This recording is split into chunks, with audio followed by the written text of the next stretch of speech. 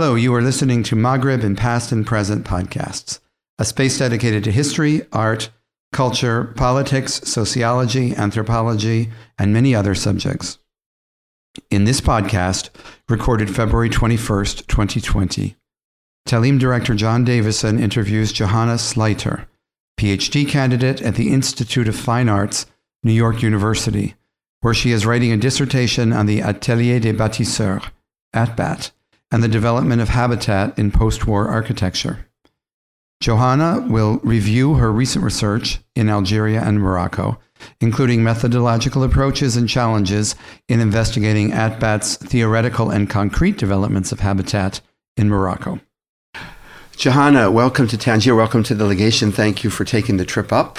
I know that most of your research has been in south of Tangier and in Algeria, but could you talk a little bit about your overall research theme? Sure. So thank you for having me. I'm very happy to be here. I wish I had more time, but next time perhaps. I am in an art history program, and I'm writing my dissertation on the Atelier des Bâtisseurs, which I reference in the title, which they're better known as ATBAT. And it's a bit of a three-pronged project. The first aspect is to provide a monograph on the group, which has yet to be done. And they're important because they were the first international think tank of architecture and engineering in the world. And I argue that this has implications still today. The second aspect is to look at their development of habitat, both as a theoretical term and in more concrete terms in terms of the buildings. So it's both a study between the relationship as well as the distance, let's say, between the use of a term and its realization in built form.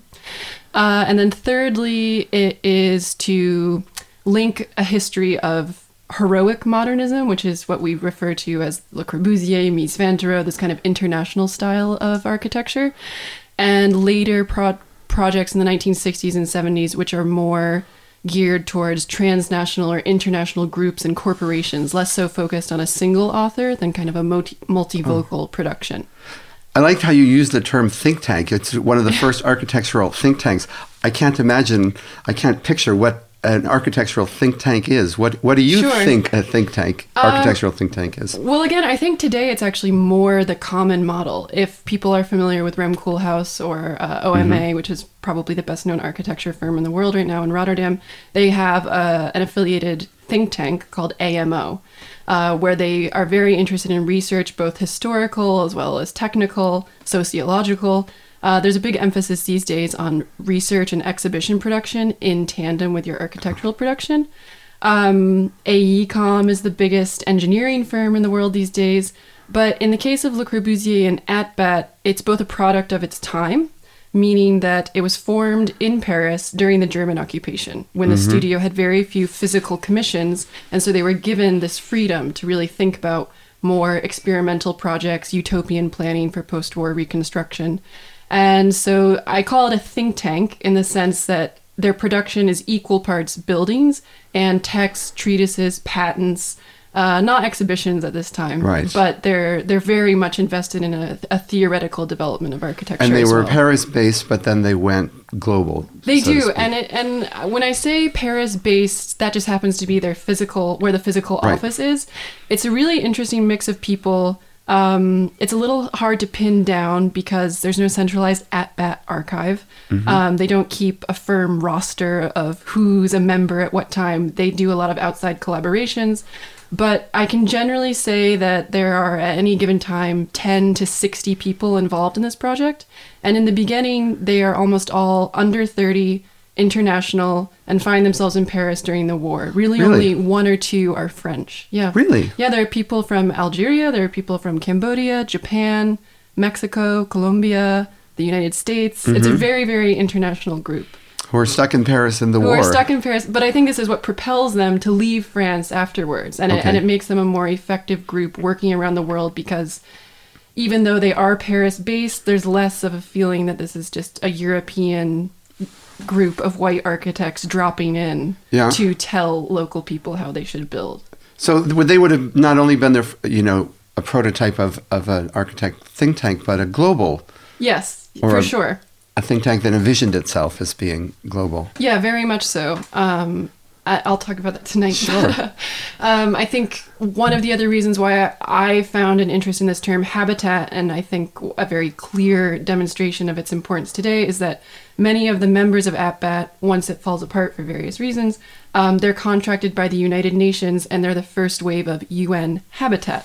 So this is where this is all headed. Yeah. That's great. Yeah.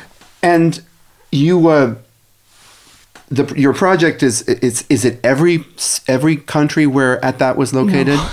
No. Or you've chosen a few to visit? Yeah, I've tried to choose exemplary projects. I've also chosen projects that have the most documentation strategically. But no, they built all around the world. The first part of your question, they have ambition to be global. It's not entirely realized. They do develop firm offices in France and North Africa, both in Morocco and Algeria. They envision an ATBAT Orient in Beirut and an ATBAT Amérique in New York. These are not fully realized. But the projects I've chosen to work on are located in Morocco and Algeria. So beginning in France, then to Morocco and Algeria. From there to Cambodia. Then I'm looking at a very odd parallel between a project they're working on in Guinea in Africa at the same time that they're constructing a project in Greenland that have these strange climatic parallels. And then I bring them back to Paris in the end, because after this worldwide experience, they leave Paris when there's no real building to be had. They go abroad and work in many colonial or decolonizing or recently independent countries. And then they return to Europe for the big wave of Ville Nouvelle, Grands Ensembles, a lot of suburban planning in the 60s and 70s. So, you must have the most ambitious global research scheme I've heard in a while. But we're here to talk about your North African research. You've been now to Algeria and to Morocco. Yes. So if you could talk a little bit about what was here in those two countries that attracted you to come. Yeah, so the image we'll include with the talk is actually my entry point to the project as a whole. I was interested in modernism. I'm a Francophile, so I just chose a French topic. But I was more interested in this critique of Le Corbusier and international modernism. And when I started looking into those actors, I found this project in Casablanca called the Carrière Centrale, which is a really beautiful, sensitive, humanly scaled housing project.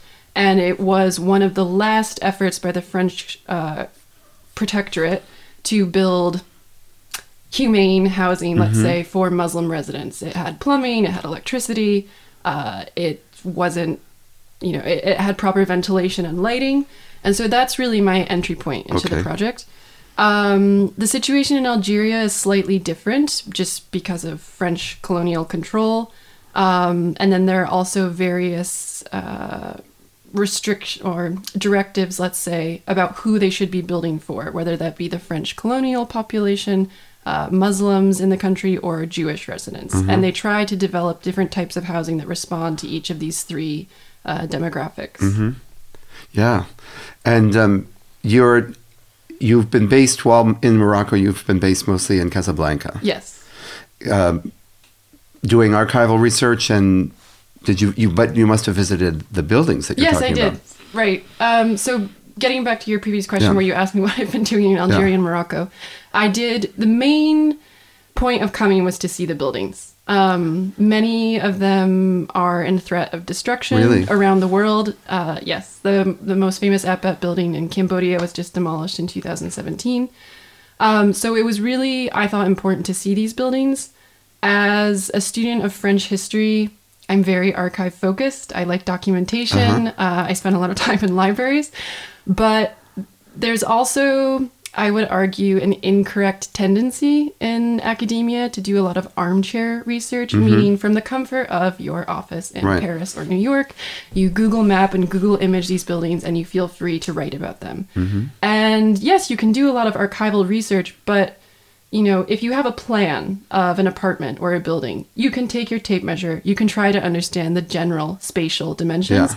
But unless you go there in person, you won't understand how the residents have adapted and changed the building, how it's weathered over time, if it's very cramped and dark, if it has good ventilation. So to me, that was very, very, very important.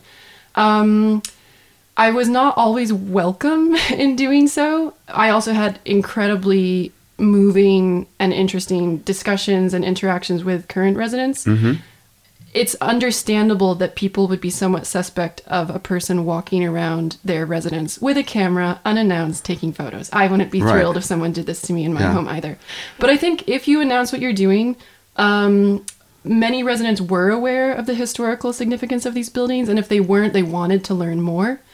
I was invited into people's homes where they gave me cake, and sometimes I met residents who had actually been among the first people to inhabit these buildings in the 50s. So that was all very exciting. And in parallel with these kind of fieldwork efforts, I have been trying to consult archives in Algeria and Morocco. It's a bit of a vexed endeavor for a number of reasons. France holds the vast majority of records from this time period for both Algeria and Morocco in their own holdings. And I think archivists in Morocco and Algeria are rightly somewhat suspect of yet another French-speaking person coming in to write their history. So I had a lot of great findings and some pushback, but I think that's to be expected. You mentioned that some of the residents had been there since the buildings were built, and others had ideas of how the buildings had been built. Were there revelations you found in their own perceptions of the history of their buildings that they? Revelations. I had an interesting conversation with one woman this is also all in French, and she told me that I was welcome because I speak French like an Arab person. And so this is when I was offered the cake. But she was living in an apartment building that was originally built for the French colonial administration, which is to say that she was living in a substantially more spacious, better ventilated double exposition building than many of the Muslim housing projects. And she seemed somewhat surprised. I think both people who are currently it's very obvious that people who are currently living in the very minimal basic housing for Muslims from the 50s find the space insufficient. The building is falling apart. But she seemed surprised to know that her apartment had originally been built to accommodate a specifically European resident because she found that it worked well for her needs. It could have been bigger, in her opinion, but that was kind of an interesting takeaway for me. Yeah, the sort of practical ideas that residents have versus theoreticians. Now, with the archives, you were able to I hope you were able to overcome some of the suspicions about why is a French-speaking person coming in asking these questions. Beyond that issue, how did you find the archives themselves? Were they easy to go through once you got access to them? And the process of using Algerian archives is quite difficult.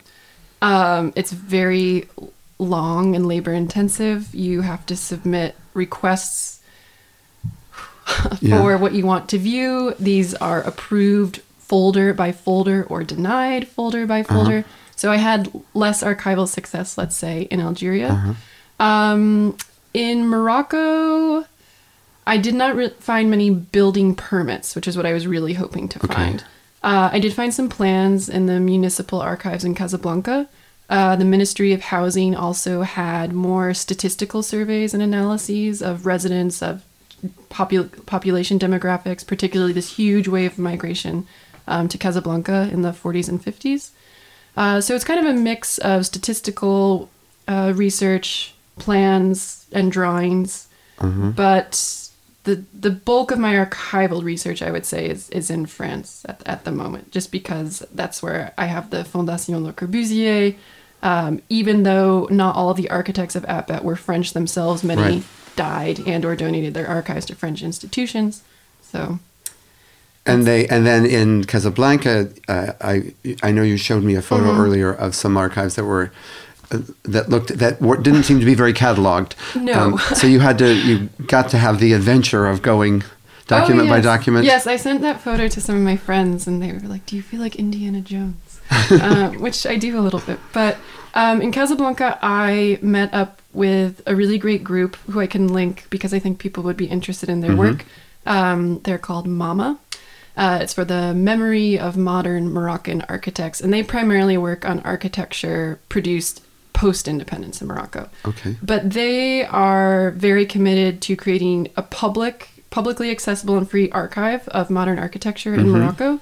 And so they have partnered with and made friendships with the local archivists and other people in Casablanca. And they're the people who got me access to this building. It's not an archive that you can just show up at and ask to view documents in. And yes, it's, as you saw in the photo, it's extremely laborious. There's no finding aid. There's no reading room. There is no catalog.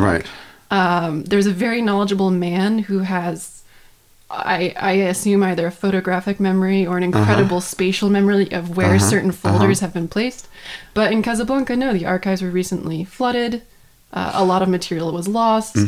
They're in a state of, I would say, maybe disorganization and disarray. So it's not the straightforward process that one is accustomed to either in the U.S. or France. There's much less of a system. You've got work to be done, you think? Oh yeah, I mean, if I had 10,000 hours to kill, I'm sure there are treasures in that archive to be found, but we don't always have that much time.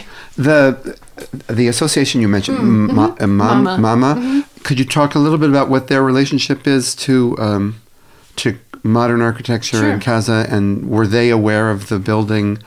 Was that in their radar, the building that you were actually interested in? It was. So they are maybe the second generation of this group, Casa Mémoire, which people might know a bit better.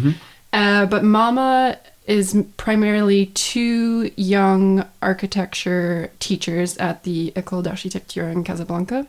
They put on tours of these buildings in Casablanca, which generally take the whole day. They have exhibitions. They have a great website where a lot of these drawings and plans can be found. They have a very active Instagram page. So they are interested less in historic preservation, let's say, which I think is more the focus of Casa Mémoire, whereas Mama is really about community engagement and raising the level of awareness of the really incredible architectural patrimony that exists not only in Casablanca, but in Morocco more broadly. And they focus on this period of the 1950s to the 1970s, let's say. But since my project is from 52, this is kind of the jumping off point for the emergence of modern architecture in Morocco. I've read that in Casa there's a push to save the architecture of that period. And you mentioned that some of the buildings you're interested in have already been demolished. How do you what's your sense about the building in Casablanca? Is it good? Is it in good condition? Is it in one that is... Maybe what we should do actually is we should include an image of how it originally appeared and what it looks like today, because I think this would speak to the huge level of alteration and adaptation that's occurred. I'm personally a bit torn because the project was, buildings have lives too. They're not meant to last forever. And this particular housing development was more of a transitional building in the sense that it was adjacent to a shanty town. And then it was to encourage Muslims to basically live more like Europeans in vertical collective housing. So it wasn't supposed to last forever, and perhaps it shouldn't. I think many people would find the dimensions too small to be comfortable today. So I can appreciate it for its historical value, but should it still be a place where people are forced to live? I'm less certain of the answer to that. The building itself is not in great condition. Each apartment unit had an outdoor patio. In the case of one of the buildings at this Carrière Centrale site, all of the patios have been enclosed with brick or other ad hoc building materials, if only to reclaim that space as another interior room, because they're just, they don't have much room. There are also cooking facilities and storage facilities added on the roof. And I think this also raises questions of the structural integrity of the building if you keep adding onto it with no clear plan. So there are a number of issues at play. And as I said, personally, I'm torn on its preservation. Well, I know that you said there's a Tangier connection to this Batelier association, but not one that still exists. No, their first office for Atbat Afrique was in Tangier, and then they quite quickly moved to Casablanca. And I should maybe also note that their timing is quite apt. So they leave Morocco in 54 and go to Algeria. They leave Algeria in 60. I think you can see what's happening here. A little connection to the politics of the time. Yes. So that's something to think about too.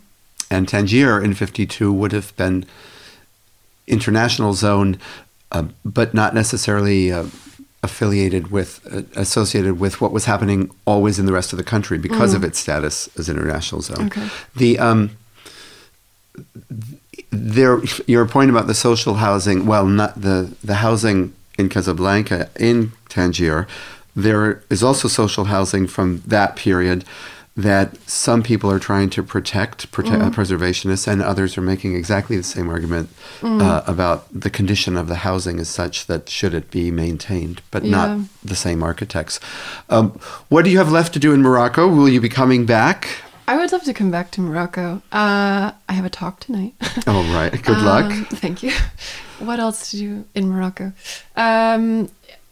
Part of the Indiana Jones aspect of the project, let's say, is simply finding these buildings. I did not get to every single building I wanted to see or hoped to find in Morocco during my time here. So from the archives in France, I have lists of buildings that were supposedly erected here. But when I showed this list to many people in Morocco, they seemed dubious at best about either if these buildings had ever been built and certainly if they still existed today. So they also did a lot of work on schools, hospitals, covered markets. I've chosen to focus on housing. But yeah, I think there are many other possible directions for future research and projects embedded in their work here. And I would like to learn more about that. Well, good luck. Thank you very much. And if you have the opportunity to come back to Tangier, I know the research might not bring you, but if you do find research opportunities here, please come back. Great. I would love to. Thank you. Thank you very much. Thank you for listening to Maghreb in Past and Present podcasts. Other episodes are available on our website, www.themaghrebpodcast.com, as well as on iTunes and Podbean.